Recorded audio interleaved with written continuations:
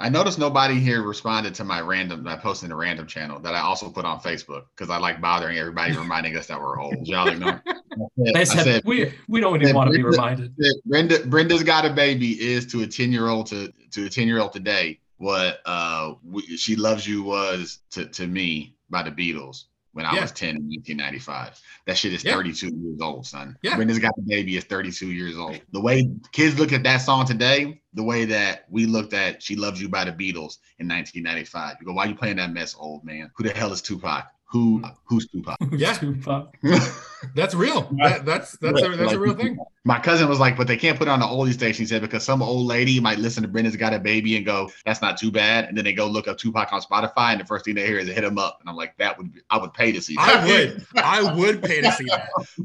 That would be hilarious. Some old white lady relaxed to hit him up for the first time. Like, wait, what? We're doing what to who? Oh, we're hitting. No. Yeah. You see a similar conversation around like old school video games now. Who like only old heads play freaking Genesis Sonic the Hedgehog. Like what? Yeah. No. Yeah. That's not fair. Sonic the Hedgehog has so many eras at this point.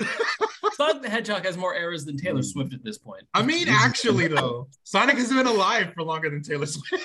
And then I thought about this because my son's been singing the Nirvana song "Something in the Way," and he's like, "That's a song from the Batman." I'm like, oh. The song from the Batman. Oh no. Yeah. You know what, son? You're right. Or like those people that are like Naruto. Yeah, that's a character from Fortnite. Oh yeah. Like, hold up. Let me hit you with this Shadow Clone Jutsu, boy. Now, hang on. I'm dead. Are you a real fan unless you were running like this in high school? But actually, though, I got made fun of. Yeah, that's what we used to do on the playground. And we'd make the hand signs. And we would reenact some of the most famous fight scenes. Yes. Oh. That's what you did as a young Black anime fan. For sure. Absolutely. 100%. Yep. That's right. I'm not saying yep because I'm in that boat. Obviously, I'm not Black, but that's what my friends say. Yeah, but you were. I'm assuming you were a young anime fan. You did the same thing. I did do the same thing, and I had at the time all my friends were young Black anime fans, so that's all we did. I mean, hey, so you're familiar with it. You get the culture. Exactly. I'm gonna hit you with this Kamehameha, son. Absolutely. They love Dragon Ball Z. They love Dragon Ball Z. I can't tell you how many beam battles we had on the playground, dog. Like, yes, beam battles. Absolutely. I got this special beam cannon because we all know Piccolo's Black. Yes. every Namekian is Black. Don't you dare tell me otherwise. Every single one. Friend. So you know some of this. He has all the traits of Black dad. Like, what are we talking about? Like, literal Black dad. He's adopted a young white kid. He's like, if you don't do what you're supposed to do, I'm gonna beat your ass, young white kid. The other parent's like, why are you so hard on him? He's got it. He's good. Okay, I left him in the wild for a little bit. He'll get it. Calm down. He's gonna make his way back here, dinosaur, and he's gonna be better for it. Exactly. Have you guys watched Dragon Ball Z Abridged? I have. He just shouts dodge at him all the time. That's why didn't you dodge? Dodge. That's my favorite thing. Oh yeah, it's pretty great. Right. It's pretty great. All right. Okay, we can actually get started now. We can actually get started now. Put those in the bloopers. So we will get started in 3, 2, 1. Welcome back to Recap, the podcast where we talk about some of the latest news featured on our social media pages and beyond. We try to find the news that matters most to our voters, and we encourage our legislators to not only listen, but to also act on what they hear. I'm your almost always host, Joshua Hyde, and with me today are the boys. Once again, we got the greatest writer of all time, Anthony Arnold, and the greatest homie of all time, the greatest himself, Nick Homburg. I said it normal this time. You know what I just realized you could have done last episode? What? Humbergo. You were doing a whole Spanish thing. Oh my God, you're right. You're right. Oh, or hombre. Or hombre, because it's almost like the same letters. Hombre, that's so good. Come on. I might have to take that moving forward. Nick the hombre. Go back in editing. Fix it. We'll add it in post. Not in a really cheesy way. Like the greatest Nick the hombre. The greatest Nick hombre. that we've ever seen. That's great. That's phenomenal. But clearly we're doing good. But clearly we're still doing good. That's good to hear. That's good to hear. So, like I said last episode, we are in a time frame where we really have to think about what we feel, why we feel it, and how it affects us. Because it's about that time. We're seeing some things. We're hearing some things from some people, and we need to understand why we feel the way that we do. And I want to go ahead and get into a little bit of that, the things that we feel, not necessarily the why. We talked a little bit about that last time, but I want to get into the things we feel and how, in some ways, those are being used against us. So, values. Everybody knows what they are. We all have them. They're ingrained in us by the lessons of our elders and the experiences we have in this life. The nations are built on them, and they play a role, as I mentioned, in our everyday life. This is what I get from going off of my script. I say things that I've already said before. This is why appealing to values has been a core strategy in winning votes in a political race. So let's dive into that a little deeper. But first, let's talk about the poll.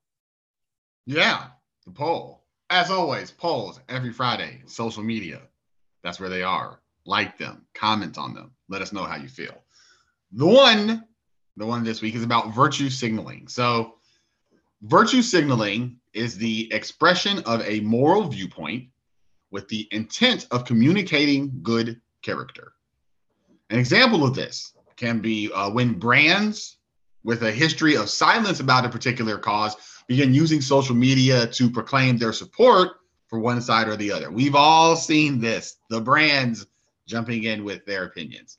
So almost always when someone uses the term virtue signaling, they're using it in a negative way, saying that the people, or in some cases individuals doing it, are just grandstanding.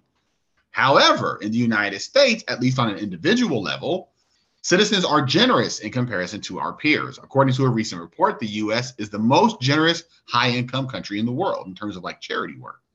So in some cases, the accusation of virtue signaling is untrue because the individual may be quietly doing good work.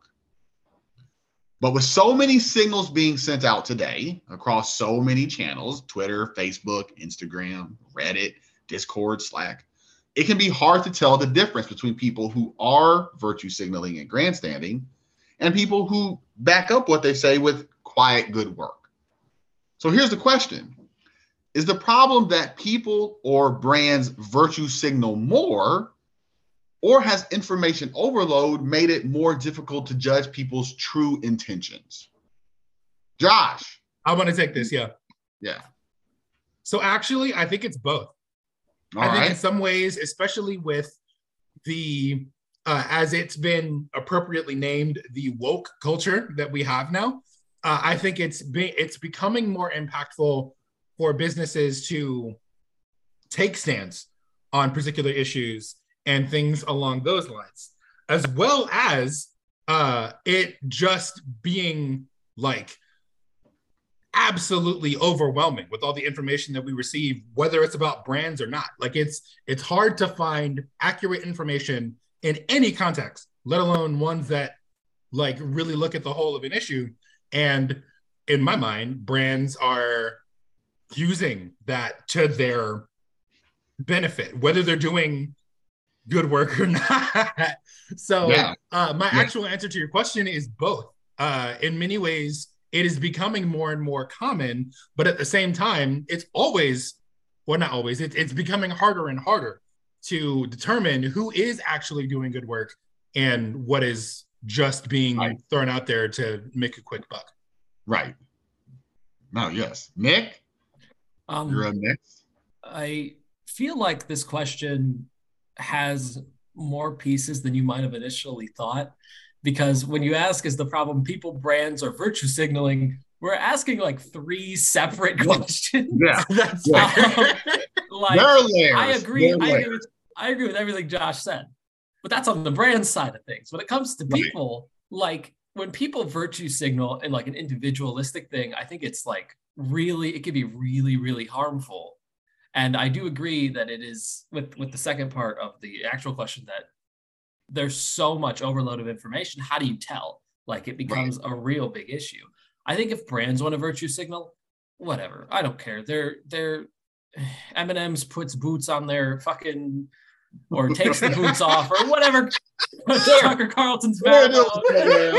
Whatever. I don't care. Like, you know, it's a company. They're already not doing good things for America. I don't give a shit. I have a lot bigger issue when people do it because that's where it's a lot more impactful. Case in point, if you post on Facebook that you're a safe person to come and talk to about SA or other types of sexual violence, and then someone comes and talks to you about that, but you were just virtue signaling and your responses are all victim blaming, that's so messed up. That's such an issue. Yep. That's a huge problem. If a brand says, oh, we support survivors of sexual assault, you're never going to go to them and talk to them about it. Like, you'll just take them at their word and maybe you'll buy more of whatever it is, but like probably not. It doesn't super matter. I'm not calling Tide to be like, let me tell you the problems. You know what? I'm going to hit Tide up on Facebook and be like, yo, I had a really bad day. Can I talk to you about it? Yeah. You said we're here for you. Right. You said, State Farm, what's going on? You said to me. Like a good neighbor. Like a good neighbor. Where's my neighbor? But I think it's a much bigger issue when it comes down to people, especially opposed to brands. And like, even in the first part of the question, virtue signaling, a problem, yes, but I think it comes down to who's doing it and for what purpose. If you're going to virtue signal that you support BLM, for instance, right? You're like, oh, yeah, BLM's great. That's it. I'm not going to donate. I'm not going to do this. I'm not going to do that. I think there's an argument to be made that like, it's not virtue signaling only in that you can't do more. Right. In some cases. There's disabled people who want to support BLM, but they can't go to a protest. They don't have the money to donate. So all they can do is post on Facebook. But then it comes to people who are willing and are able, or who are able but not willing. Right. Where the virtue signaling becomes a much bigger issue. And it's a very complex question you asked. I think it's really interesting. Go ahead. No, it is a complex question. I mean, and you correctly like try to sort through because the topic itself is actually very complex. My answer is that we used to be able to closely match what a person said to what they did. Like in your small individual communities, you know what people are doing behind the scenes. You know if this person, when to reference our last episode, when the collection plate passes around, do they put in money or do they just kind of slide it and pretend and hope no one notices? You know who's putting money in the plate and who's not. And so then if that same person, and then that same person turns around and talks about how they do, you go, you're virtue signaling because I see you pass the plate every single Sunday. And then you talk about how you don't do that. But now you don't know that because you don't know the lives of all the people you interact with on social media. So there's literally no way to actually know.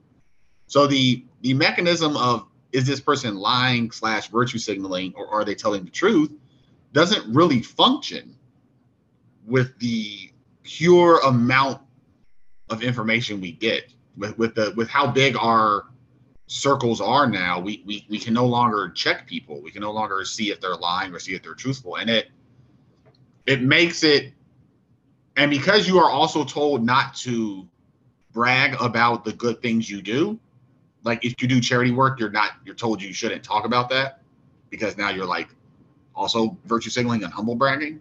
Like, so you're supposed to do good stuff, but then not tell people you do the good stuff. And then you can be accused of good stuff because nobody knows that you do the good stuff. And so you're supposed to do good stuff, not tell people you do good stuff, but then also post that you believe in these good things. Right. Otherwise, you're an asshole. Right. Yep. Like, okay. And just for the reference, when I looked this up, it was something like 65% of like U.S. citizens donate money to charity. Yeah. Again, we're the highest when you measure both the money people donate, the time people spend volunteering, and have they helped a stranger. We are the highest ranking high income country. One of the 4 high income countries that are in the top 10. And we're the highest one, which does again suggest that there's quite a few Americans who are quietly doing good things. Which, you know, is an interesting thing to keep in mind when we see how a lot of people feel about their neighbors. Like, well, a lot of people are quietly doing good stuff. So that's the question. It's a complex question. I'm happy, thank you, Nick, that you dug into the complexity of it.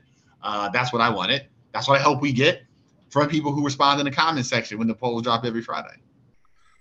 And now, since I've been instructed not to kick it, actually, this time I'm going to take the ball. See, this time specifically, the one time you did pass it. This is why I pass it to you. Okay, never doing this again. Bamboozled. That's fine. One of the things I wanted to quickly highlight was actually the difference between because we were going to maybe we won't spend as much time on it because we've adequately discussed what virtue signaling is at this point. One of the things I wanted to discuss was how virtue signaling is different when a brand does it versus a person. And so I'm actually really glad that you brought that up, Nick, because that was one of the things I really wanted to discuss later. But before we get into the actual discussion, do you have a trend for me?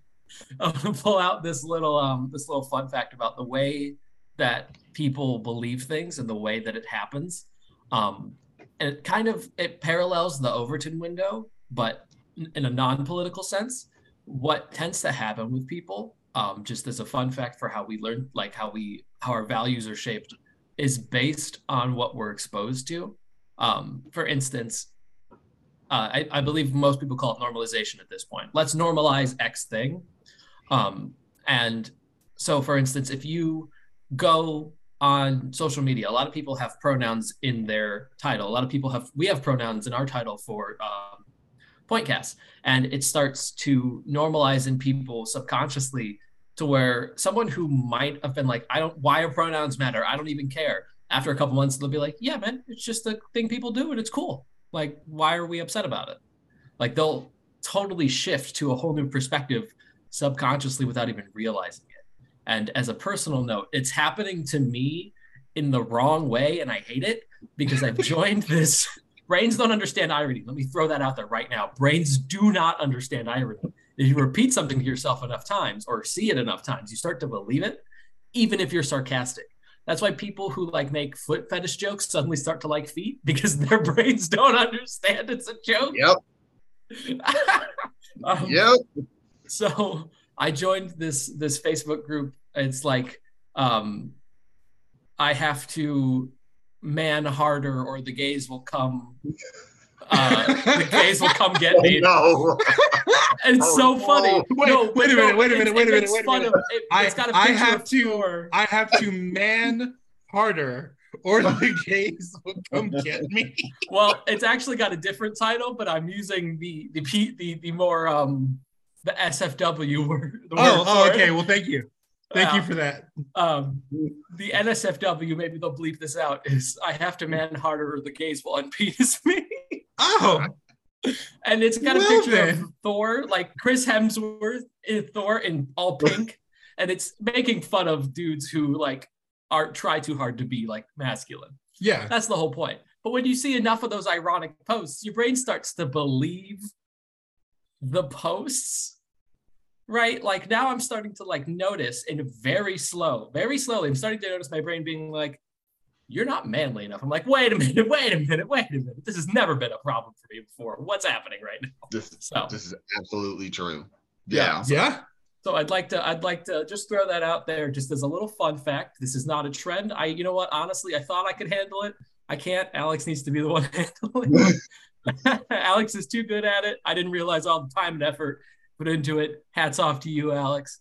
But I will throw in that fun fact about how brains work. But you did hit a trend, though. The seeing people's pronouns and stuff is a trend that we're seeing. I mean, I know everyone has seen it. Like, you're like, why are there pronouns and profiles and like blurbs underneath Twitter pictures? Like, where like that is a trend that you have noticed. And I mean, you are right that seeing it helps normalize it, which gets into the even what you would call virtue signaling can matter because it can shift things subconsciously. That's the reason I started like not being like when I first saw them, I was like, yeah, okay, whatever. Like in the 2010s. Initially, when I was like, okay, whatever, pronouns, sure. Someone, I watched this video or read this thing, I don't remember, but the person had said that they didn't get it either. And then they sort of realized that if you are putting pronouns in things, like they thought that was virtue signaling, like, oh, look at, I support trans, blah, blah, blah.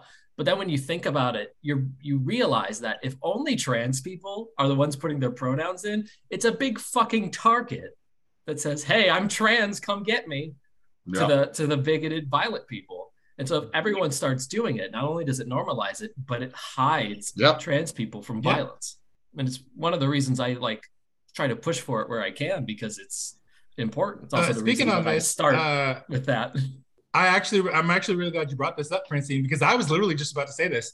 There are some Bible scholars that are talking about the process of removing pronouns from the Bible. I'm sorry, I gotta ask, how are you gonna refer to God if the capital H in he and him don't exist in the Bible? Yeah. Wait a minute. Hey. Wait a minute. Oh. Hey. God becomes they. Hey, you know what? Oh God. Oh God. I love the way these things. I love the way that these things often come out, because I generally have a plan for how I want the conversation to either go or start. And one of the first questions I was literally going to ask you guys, if you don't believe me, I can show you my notes, was, have you had any core beliefs that have changed as a result of your experiences, or have they changed due to seeing a change in your daily life? And I think it's hilarious, Nick, that you, without even being prompted, to quote, already had an answer to that question. To quote the song from we're gonna look up when all the songs are coming out now. Yeah. To quote the song from the PlayStation 2 game, the 2000 PlayStation 2 game SSX, I'm one step ahead of the game. So that's a very niche joke. I mean, that was a dope game, though. Dope game. That was a SSX game. For sure, bro. I'm pretty sure that's the only song that was in that game. It's just you're the only song you listen to. Yeah, they just go, I'm one step ahead of the game. There's only one other SSX song that matters, and that's Tricky. Yes, right. The song that was so great, they made it into its own game. Yeah. Correct. Ooh, all right. But I think that means it's Anthony's turn to answer that question. Yes, actually. So like, what's a core belief that has changed from like exposure? Yeah, so let me go ahead and give you like the blurb that I was gonna give and then ask the question, because that's normally how I do things. I just thought it was really funny that Nick actually just answered the question as a whole. I personally don't believe that having values is inherently bad, even if those values are taught from bad sources. People are generally influenced by the world around them. I believe that the exploitation of these values is wrong, specifically because values can and often do change. As such, have you had any core beliefs that have changed as a result of your experiences? It's not necessarily, I mean, it is a combination of my personal experience and then watching how something is played out. It's actually something I posted about on our Slack channel this morning, right? So my feelings around like issues of life or death, or kind of related to like matters of abortion, but also related to like end of life stuff. Excuse my dogs. My mom has arrived to pick up our dog. They're going insane. Oh, yeah, that's how dogs be. Yep. Yeah, they're going. That's how they work. That's how that dogs do. Do you need to go give them some pats? Right. So, like a thing I have watched play out. So, as people know, our oldest is autistic. So, I've watched as the test for detecting Down syndrome has become easier to obtain in sort of prenatal development. I think, if you look, the abortion rate for children, if they detect Down syndrome, is like 90+% in some countries. We've heard well-intentioned people say like we have eradicated Down syndrome in our country. In this country, I think it's in the 70s. And while I understand the reasoning behind it, there is having lived with a special needs person, there's like a hint of like eugenics and ableism that shows up there. And then I think about when we get to end of life stuff as well, right? Like you go, well, you should be able to choose death if XYZ condition happens to you. And I go, but there are some people who are born with those conditions. So are you also suggesting that their life is not worth living if you were born with it? And that has caused me to sort of step back and remove myself from a position of moderating my stance, because I am aware that is an element of this conversation about like what makes a life worth living, what conditions are so bad that you just shouldn't tolerate them. And so watching that play out over the last like decade, 15 years or so in our country has caused me to go, oh, so there are certain conditions that if we are able to detect, like I look at my daughter's condition, like if we're ever able to detect autism in the womb, which would be unlikely, but not impossible. As we know now, things have changed a lot in the last 15, 20 years. Oh, for sure. Medical science is crazy. Like if you were able to detect it in the womb at one point, would people just want to abort autistic kids? I go, what? Like, again, there's like a hint of ableism in there. It's not like to judge people. There's a hint of it. Yeah. It's like, huh. Because then you look at all sorts of conditions that, kids with Down syndrome can live 50, 60 years. They can live full lives. And those lives can be hard, but, and so, yeah, that causes me to sort of step back from a position of maximum, right? And sort of go, okay, maybe I don't. There's some nuance there. Hint, hint, wink, wink. Right. And so that's a combination of my personal life, but also our society's position has caused me to just pause and re-examine where I actually am. I think politicians' virtue signaling is one of the biggest problems of our current political society. And I would like it to stop, although the way to do that would be to drastically change our politics. And I don't know if we have the time or the collective community energy to change that. Yeah, I mean, politicians virtue signal because they're trying to transmit a lot of ideas in a really short period of time, if that makes sense, right? They're trying to give you a full picture of who they are. And because there's just not a lot of interest in going into the weeds of like policy details. So instead they just use like virtue signaling shorthand, right? To say, I care deeply about this thing. And there's really not a follow-up. Okay, so what are you going to do about it? So yeah, we've ended up in this, like immigration is virtue signaling.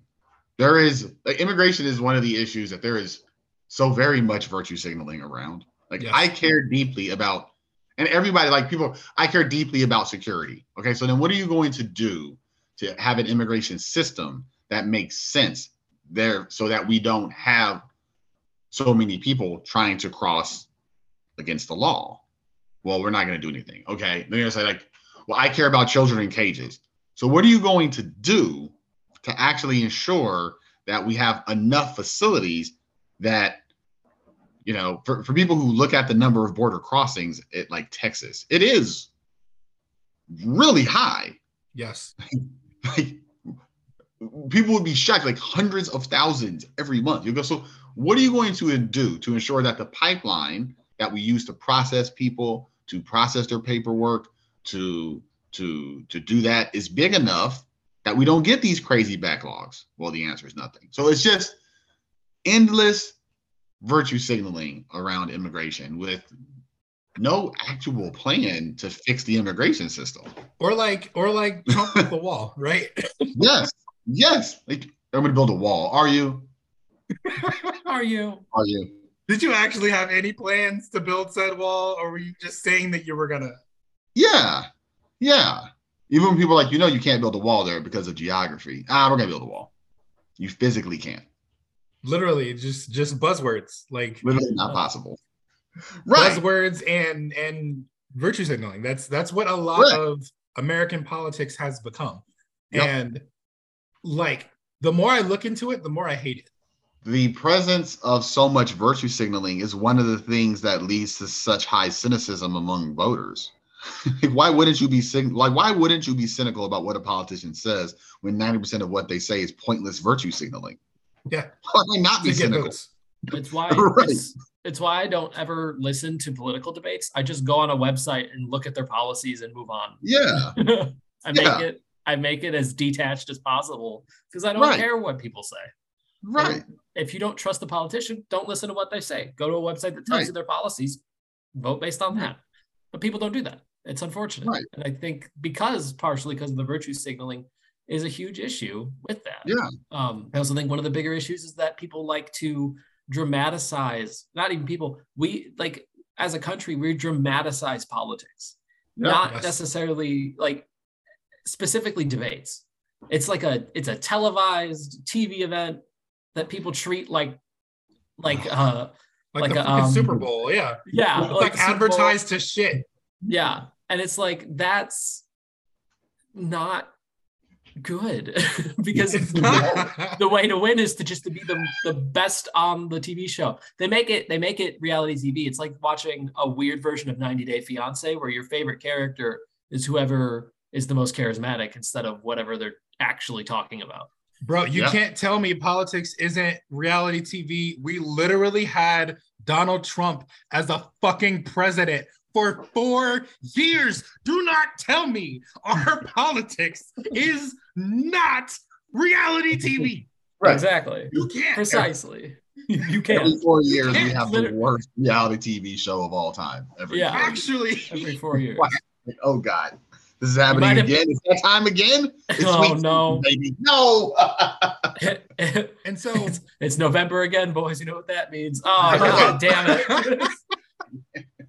But like, this is the reason why I bring this up, because like I have learned and one of the original things that I was gonna say was that like when I first realized that I could vote, I was like in there. I was everything. I was looking up everything in the papers. I was going to every website. I was looking at every single piece of information I could, only to learn that I hated all of it. Yep. And so I was like, well, damn, what happens if I don't want to vote for anyone? Yep. That's the other issue that we have an issue with is once you actually like look at it, try to learn about it, try to figure out who to vote for, you don't want to vote for anybody. There are no good options. There are zero good options. Yes. The only slightly good options are usually third-party people because they're just not doing what the big two are doing. And even then, you have it in the back of your head, they're not going to get anywhere because you're not going to vote for them. So the other people who might want to vote for them aren't going to vote for them. So they're never going to gain any traction. And that's also an issue. But then even if they gain any traction, all it'll do is push out one of the big two and we'll still be stuck with two big players. Yep. They just will be different teams. And this is why I think doing research is important. And that's as we've discussed, I don't like to necessarily bring up problems without at least proposing some kind of solution. I have said to death, be informed on this show. Everybody knows my stances on how you should vote and where you should get your information from. Yeah. Be informed. For the love of God, be informed. But at the same time, it is very understandable to become informed and then not want to do a thing. I have learned of so many people that have, especially in last year's, not last year's, throughout the last two political elections, or presidential elections, I should say, because we've had a lot more politics since then, or a lot more than just presidential elections since then, between the last two that just literally didn't vote because they didn't like any of the options. And normally, I would have been someone that said, well, you have to vote for someone because there is at least one correct answer. And that correct answer was not Donald Trump. But I understand why you did not vote in both scenarios, whether it was, for Trump or for Biden. I understand. Yeah. At the same time, it is more important, at least in my opinion, for you to understand where each candidate stands on each of their actual issues. Because if you just listen to what they tell you, it's going to sound like they're going to do all kinds of stuff. And what they'll actually focus on while they're in office will likely look nothing like that. Yeah. You also have to consider they can't just, like in Trump's case, he says he's going to do all these things. He, just like every president, is bound by the judicial system and can only do so much, even if there's someone you like. Even I wanted to vote for Bernie Sanders before he got moved out of the running in the last election. Also, Bernie, bro. Hell yeah. And even if he made it to the presidency, he is bound by the Senate and the House. There's only so much he can do on his own. Yeah, I mean, there's some stuff we're getting to the end of the show, and I know, and so there's some stuff that I really wish you would be here for the next episode, because there's some stuff you touched on that the way it intersects with voting patterns is unexpected, and it's going to come up when we get to it. Things get weird. They get real weird. Like, highly engaged voters are more likely to vote straight ticket. Yep. So, getting informed does not seem to push people towards split ticket voting. It seems to push them towards partisanship, which goes against what we would all logically, that engagement and information will lead to better voting patterns. I'm like, but it actually tends to lead to more straight ticket partisan behavior. Well, it turns out that the basic explanation is that people who have lots of information are really good at rationalizing. They just rationalize better. I was going to say, the irony is that they force you down a rabbit hole. Like Pennsylvania, where I live, forces me to pick which lines I'm going to vote along. Yes. But we'll get into this in the next episode. But that's why it's because, this stuff gets weird. When you think about what will drive people away from the kind of behavior we're talking about, it's not totally clear that more engagement or even more information would actually do. Yeah. You see, and now you're picking up on a lot of the ways in which I wanted to have these conversations. And so I love the fact that you are already seeing where I'm going with this, and hopefully we can move this forward. But I feel like we've talked enough about this point, enough to move on. So with all of that being said, thank you guys for having this conversation with me. This podcast has been brought to you in part by Eliag Productions, a studio for podcasters and musicians, and of course, Pointcast News. To listen to any of our other podcasts, please visit our website at pointcast.news, or you can also find us on Apple Podcasts. Also, be sure to like and follow us on Facebook for more podcasts, articles, and polls like the ones we covered today. Thank you guys for joining me. Thank you all at home for listening. We'll see you next time. Josh, out.